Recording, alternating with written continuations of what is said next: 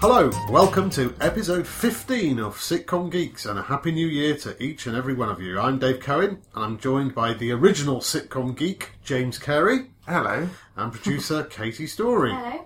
And what better way to start the year than to talk about the new shows to look forward to and to discuss what commissioners say they're looking for. And note my emphasis there on the word say. They not necessarily mean that they are looking for those things. Joining us once more is the Times comedy critic Alex Hardy. Hello. Which is fantastic because Alex has an amazing knowledge of just about every new show being made. Okay, now it's time to look at your first 10 pages. Remember, we've been asking you to send in your sitcoms, first 10 pages of your sitcoms. Quite a lot of you have, and keep sending them. We love reading them, and we love reading out and talking about them, and we hope that you enjoy listening to what we have to say.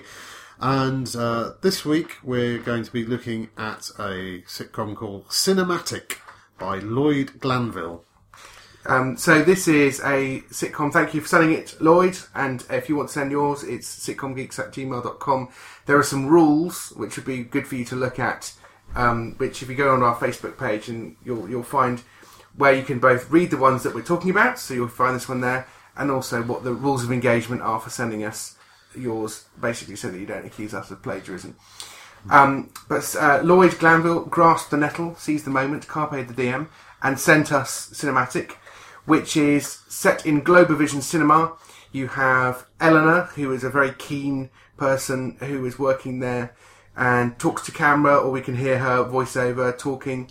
She goes to see her boss Vanessa, and Vanessa says, we might get to do a premiere, to a film premiere. It's between us and one other cinema.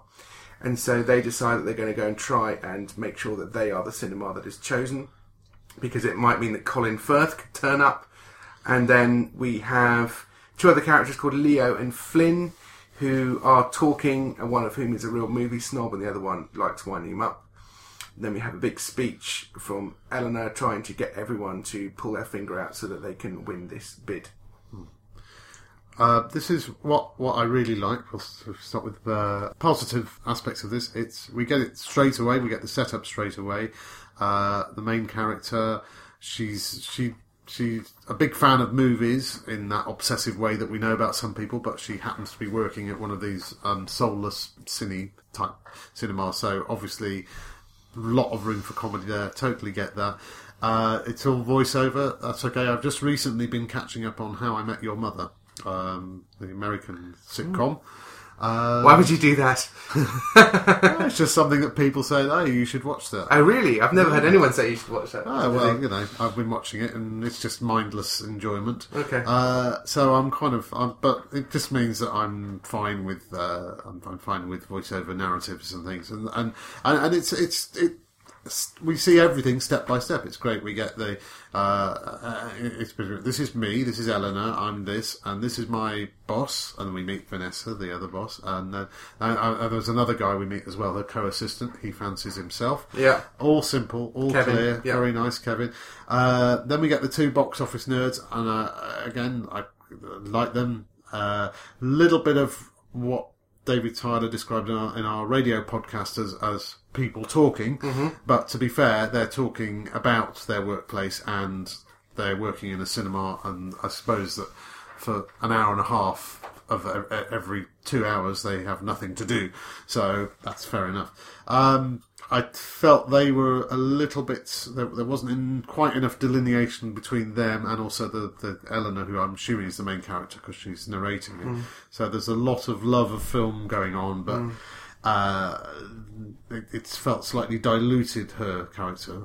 I don't know, I'd have to read more, but that's good. But it's good. It's good characters. I'm interested to find out more about them. The only other thing I'd say, it's one story. We've got the one story, and that's the story that runs all the way through the Colin Firth story. It feels like it's going to need another story happening fairly soon, I think. Otherwise, it's just one note. Therefore, I wonder if when Leo and Flynn are talking to each other and winding each other up, that scene isn't working very hard for you at the moment, Lloyd. I think you need to kick off another story in that scene. So at the moment, they're just getting on each other's nerves. Yeah. So I think it does need a subplot, and I think that would be where I would start it.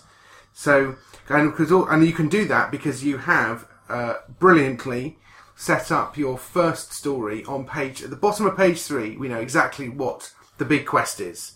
And that, I have to say, that made me very happy to read that, because I don't read many scripts where I know exactly what the characters are trying to do, not just in life, but in this episode. So that was great. We know that Colin Firth might come to the cinema, and if they we kind of sneakily suspect that he won't. Yes.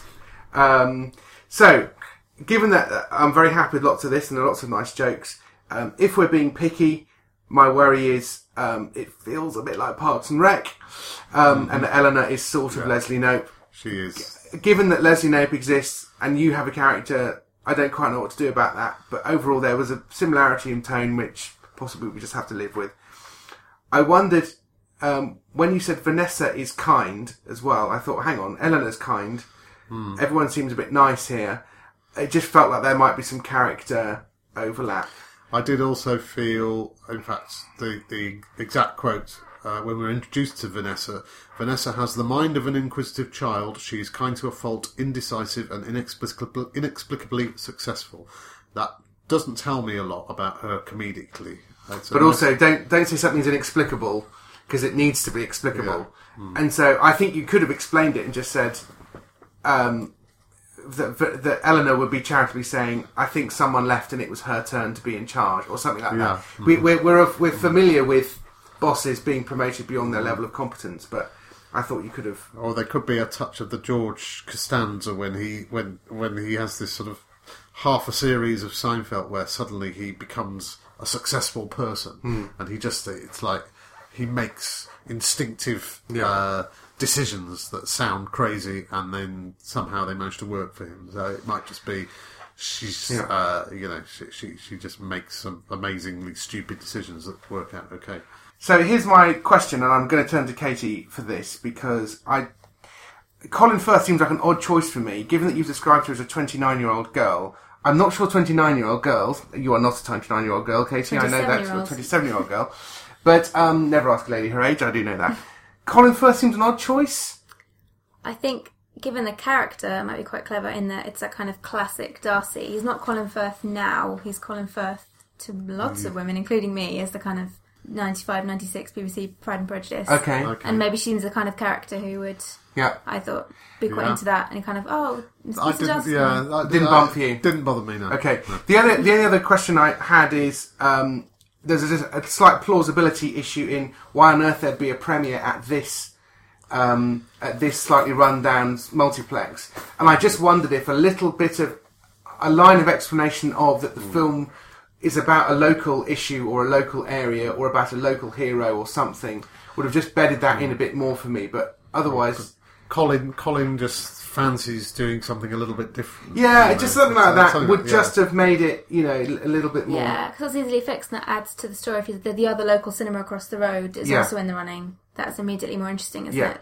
Yeah. So, I would like to have seen just a little bit of that, just to bed that in. There's a little bit of set-up-y, scripty stuff that we've referred to in previous episodes, where she says... Kind, idealistic, her naivety gets her into scrapes. She's well-spoken with a professional exterior, but surprisingly feisty when under pressure.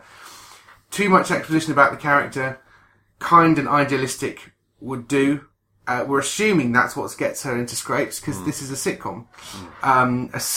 Scrapeless, and we are not in a sitcom. The word scrape is not a nice word to say a lot. And saying that she is feisty under pressure, again, doesn't really tell us anything. That's just saying that she gets defensive. Well, sure, everyone gets defensive. So I think you can just give it... Because actually, Lloyd, you know what you're doing, and you're showing us this in what she's saying and what she's doing. So I think you could just snip that a bit. And again, a bit on the nose when she says about her boss, as a woman who's reached the top, Vanessa is a role model for me. She can just say she manages this whole cinema.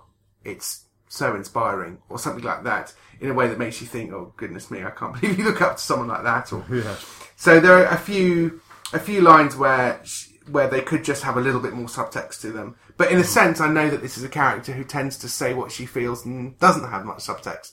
So, it's up to you.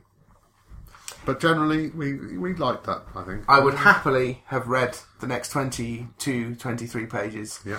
And so, Lloyd, thank you very much for sending us your show.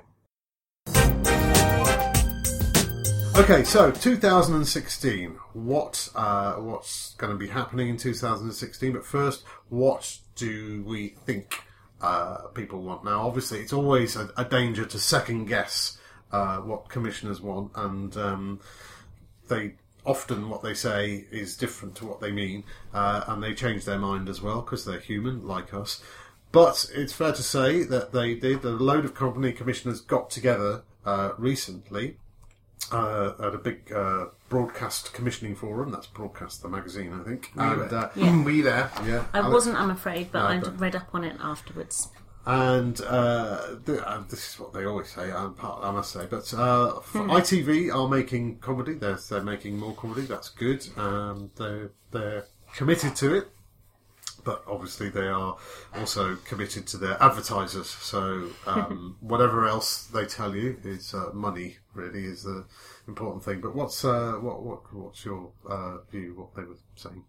Well, apparently they're looking for shows with big characters and narrative, which, as a commenter on the online article said, that's quite broad, isn't it, and vague. Yeah. So, they're not looking for stories with no characters and a series of random events. But they did add that they want recognisability, and I think we all know that a lot of the ones that do well on ITV are quite broad, aren't they, and sort of quite.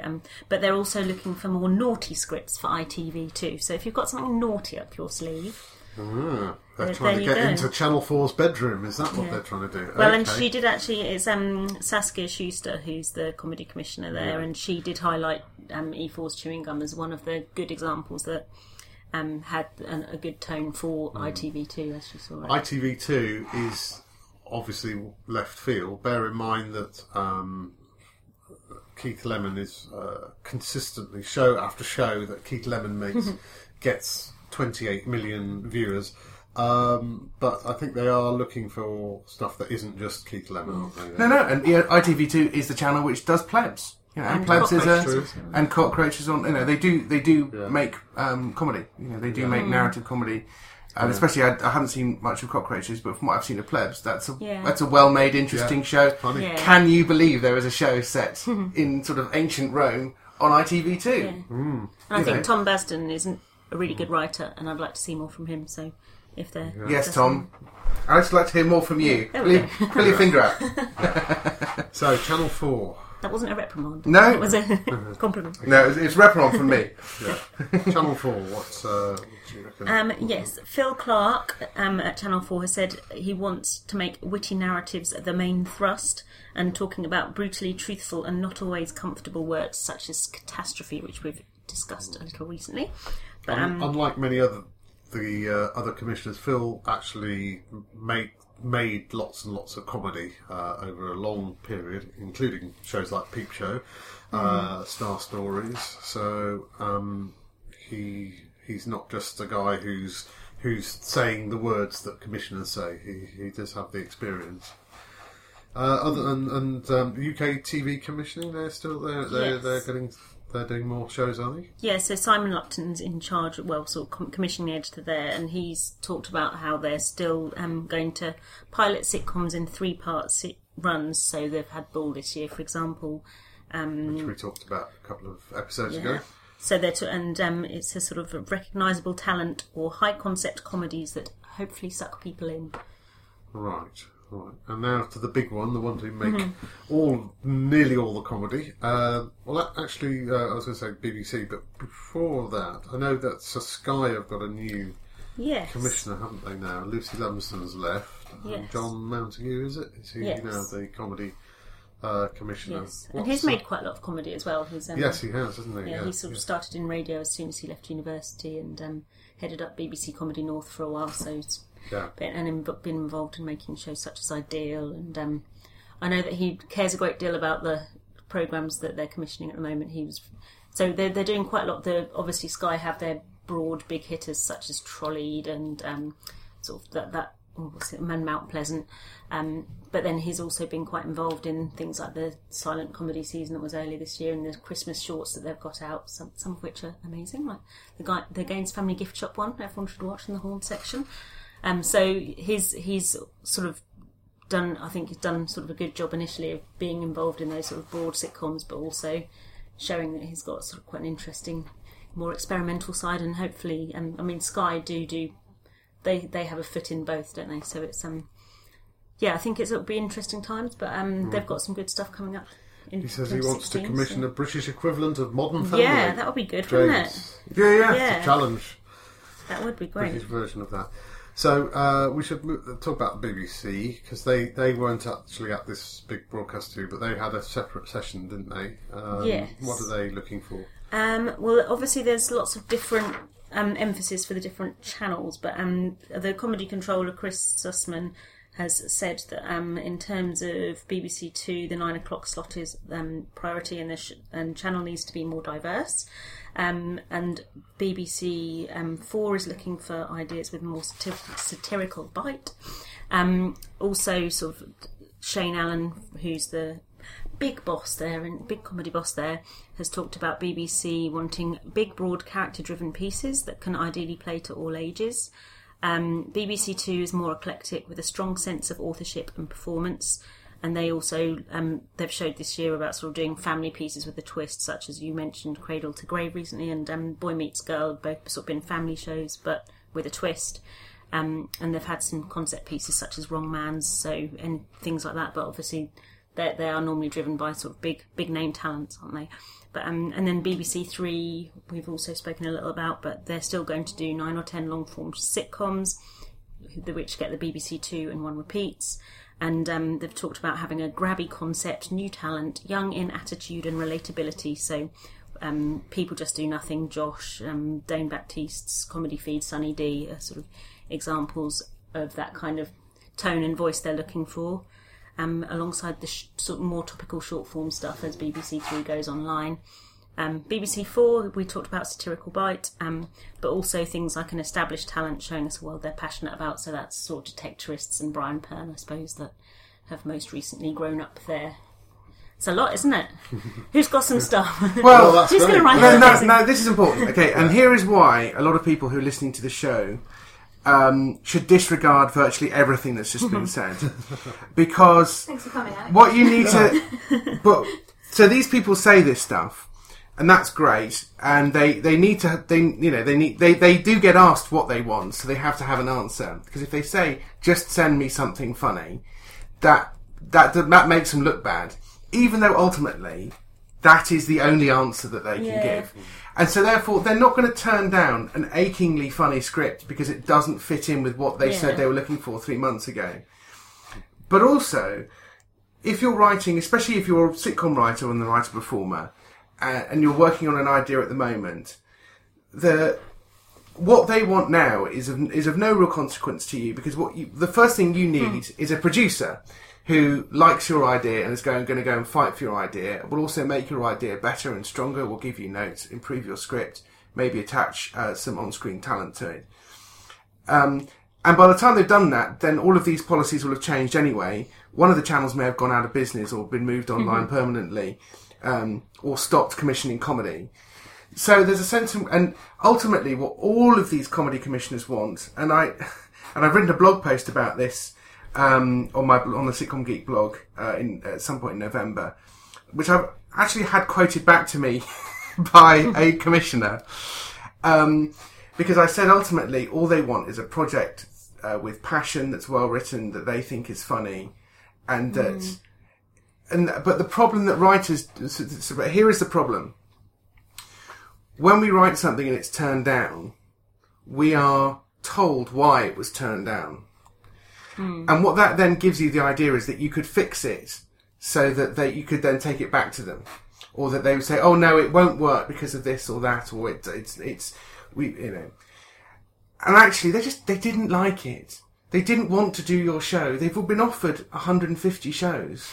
And one of them stars Steve Coogan, one of them stars Rob Brydon, one of them's been written by Richard Curtis. You know what I mean? You're competing with all of these people.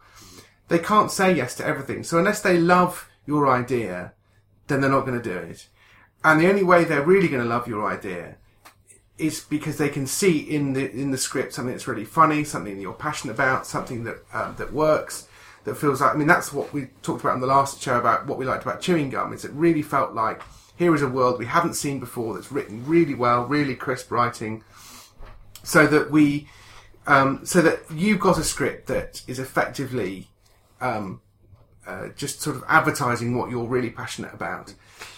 If you start working out what they might want, you're going to write cynically, and you're going to suddenly write stuff that probably isn't stuff that you feel passionate about. Getting a sitcom on TV is so hard. It took me 15 years to get a sitcom on TV. I nearly managed it about 3 or 4 times. But to get it on TV is so hard. You have to completely, utterly, passionately believe in it. So what they have said they currently want is stuff that is interesting. It gives you a rough flavour. The producer that you're working with needs to know about this stuff, and they need to know the difference between what they say they want and what they really want, what their audience is. But you, as a writer, just need to write your show. Because they didn't want Miranda. They didn't know they wanted Miranda. They didn't say, we would like a show with a tall lady who is actually quite posh, and her mother is even posher and is in love with somebody who lives next door and works in a restaurant. They didn't know they wanted that show. So that's why I just think a lot of this stuff is very useful and interesting, but at the same time, you as your writer, you just have to get your head down and do the show that you want to do. To be fair to Shane Allen, for instance, they didn't want Miranda, they got Miranda. Miranda was a hit.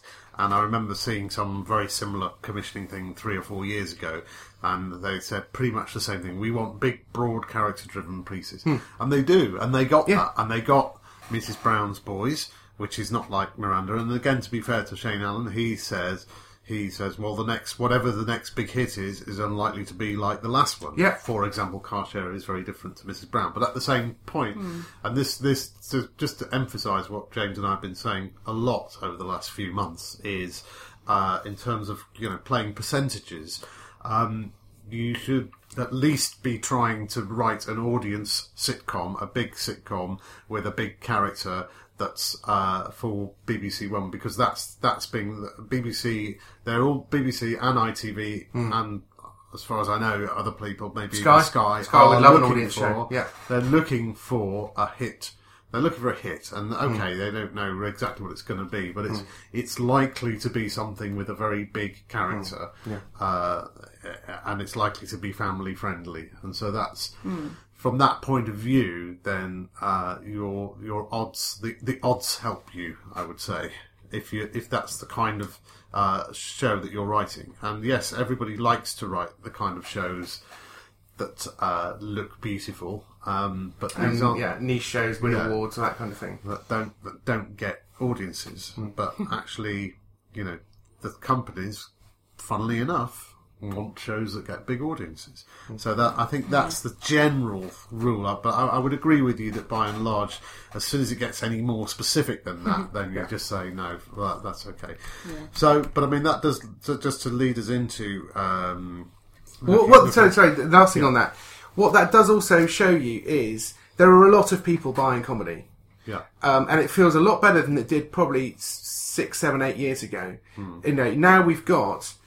All 4 BBC channels buying comedy as well as radio. Always think about radio, listen to our podcast about that. And you've got Sky, who are still investing tons of money in comedy. And Comedy Central, who are still investing in comedy. ITV, ITV2, UK TV generally. You've got Dave, you've got UK Gold. That's... And you've got Channel 4, and that's a lot of buyers. So there is hope, even though it is ludicrously hard to get your sitcom on the air. So let's look at what's some specifics coming up in 2016. Yeah. Alex, you don't so much have a crystal ball as concrete information. Well, very very good press releases. Yes, it's something. Well, it's Do you want me to just sort of run through? Just give us the headlines of what's coming up and what you're particularly interested in or excited about. Yeah. Well, Channel 4 have got several impressive projects coming up. They've got Morning Has Broken, which is Julia Davis and Nick Mohammed have co-written this show about a messed up morning TV host played by Julia Davis. So the show's ratings are sinking and so on. And David Schwimmer from Friends, interesting casting, is brought in as an American TV exec who's trying to help them get things back together. I mean, Julia Davis is great. We've seen the Hunderby special recently and so on. I mean, she's got another thing coming out as well that's about camping for Sky, which is her first directing role, or first sort of major sitcom directing role, that's a dark comedy shot in Devon, which also co-stars Rufus Jones, Steve Pemberton, Vicky Pepperdine. That sounds quite a lot of fun, so we're going to see a bit more of her. I'm excited. The most exciting name you've read out so far is Nick Mohammed. Yes, in Morning Is Broken. I just think Nick Mohammed is unbelievably funny. So he's the reason I'll be tuning into that show. Yeah. He's such a good polymath, and he's got so many different skills, and they wrote a lot of this show by improvising together. So they've really sort of like road tested the ideas with each other, and I think it's really promising.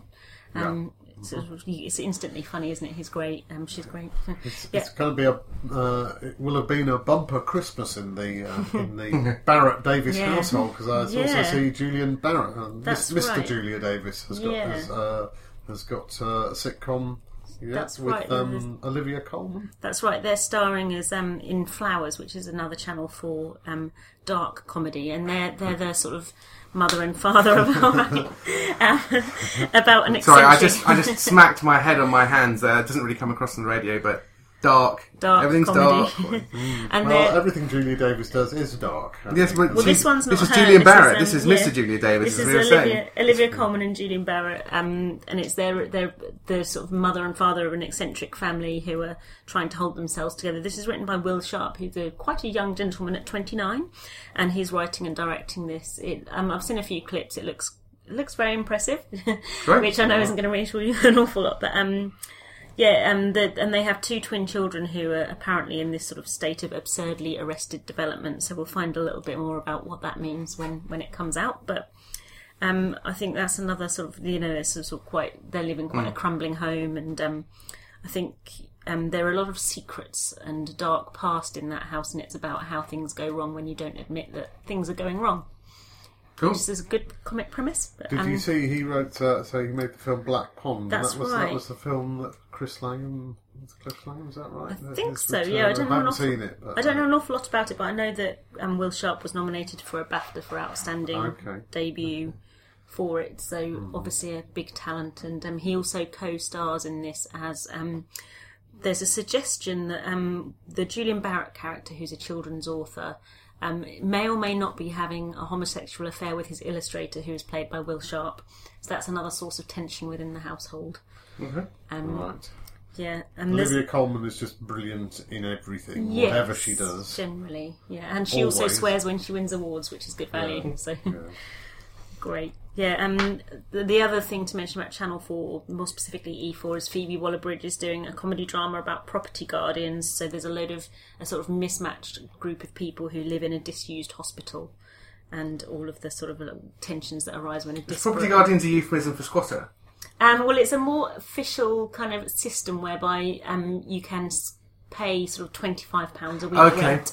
And then so it's these derelict or kind of unused buildings. Where property guardians are people who rent at a very, very low preventing squatters. Yeah, so there's sort of kind of a security measure. Yeah. But the benefit for them is that they get incredibly low rent. Right. But then that's offset by you living in a very sort of alternative world. So that should be quite exciting. Sky have got some Alan Partridge Mid-Morning Matters coming up. I think we all know what to expect from that. It'll probably be very, very good. And we just mentioned Camping, which is the Julia Davis. I don't think it's called Camping anymore, but it's about camping and sort of sets of couples who are in this sort of camping world. BBC, one thing I'm very excited about is called Mum, and this is the team behind Him and Her. So Stefan Golosevsky writes. Again, I don't know if that's how he pronounces his surname. I think it might be. And directed, isn't it? They're all that. Directed by Richard Laxton. So they're whereas Him and Her was that sort of insular flat share sitcom, this is called Mum because it's about a mum played by Leslie Manville. It's about after the death of her husband, how the family sort of cope, how they kind of rebuild their lives. So it's and it's been called by sort of again, Shane Allen says that this family is about as baffling as your own. So I think there'll be sort of that recognisable awkwardness that we had in Him and Her of sort of those really excruciating situations. He said there'll be a painful authenticity, comedy, grotesques, emotional tenderness, revelation and depth. Wow. Which jokes would be nice. I think some jokes, yeah. I think I'm sure there would be some jokes. Doing your like jokes there as well. Yeah, like jokes. But I think that Stefan Golosevsky does write emotions very well, so that's very promising. Upstart Crow, Ben Elton's Shakespeare comedy. We're all kind of excited to... Audience sitcom, is it? Or I'm not sure. David Mitchell is scared to ever write an audience sitcom again after the last one. Possibly, but David Mitchell is playing William Shakespeare. Harry Enfield is his dad. Lisa Tarbuck is his wife. A lot of Shakespeare coming up this year on that's a pretty good list though. David Mitchell, Harry Enfield, and Lisa Tarbuck. Just sort of hoping that this could be a return to form for Ben Elton. The casting is, and it's also going back to the sort of 16th century, which was Blackadder's heyday, so we hope that he'll ping back into that. Yes, of course, and there'll be a Horrible Histories episode on Shakespeare coming up in April 2016, the 400th anniversary of Shakespeare's death. Yes. So much Shakespeare, and we've got The Bill, which is a very funny Horrible Histories movie about Shakespeare. Now, I gather that, and they are still so desperate to get audience sitcoms that and now the BBC are reviving a lot of the old sitcoms, providing mouth to mouth. Mouth to mouth flesh. Yeah, they've got the landmark sitcom season in autumn.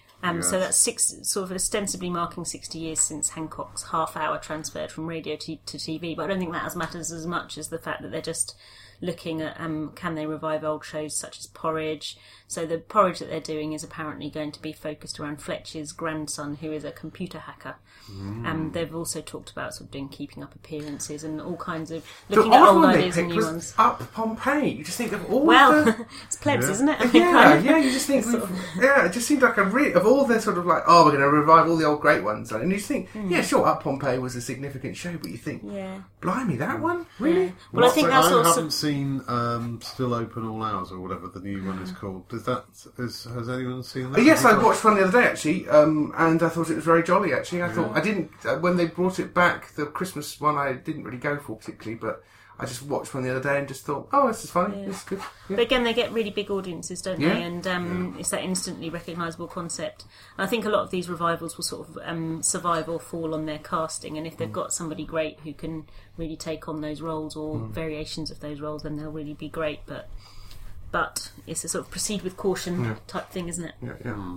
Okay. Cool. Thank you very much for showing us what we've got ahead. And of course, there's a listener out there who is writing what's going to be on eventually in 2017. Great. We hope. We hope. We certainly do hope so. And maybe one of us will write something. Who knows? Yes, we hope that too. Very much. I hope it doesn't take me 15 years to get another sitcom on TV. That would be quite annoying. Okay, well, thank you very much. Thank you, Alex, for that look ahead, and thanks again to James. Pleasure. And Katie Story, our producer. Thank you. Thanks again to the Soho Theatre for the use of their room. And don't forget you can contact us, sitcomgeeks@gmail.com. Send us your scripts or ask us any questions. Like us on Facebook. Just like us, we're needy. Follow us on Twitter, and look forward to lots more podcasts in 2016. Thank you very much. Goodbye. Bye. Bye.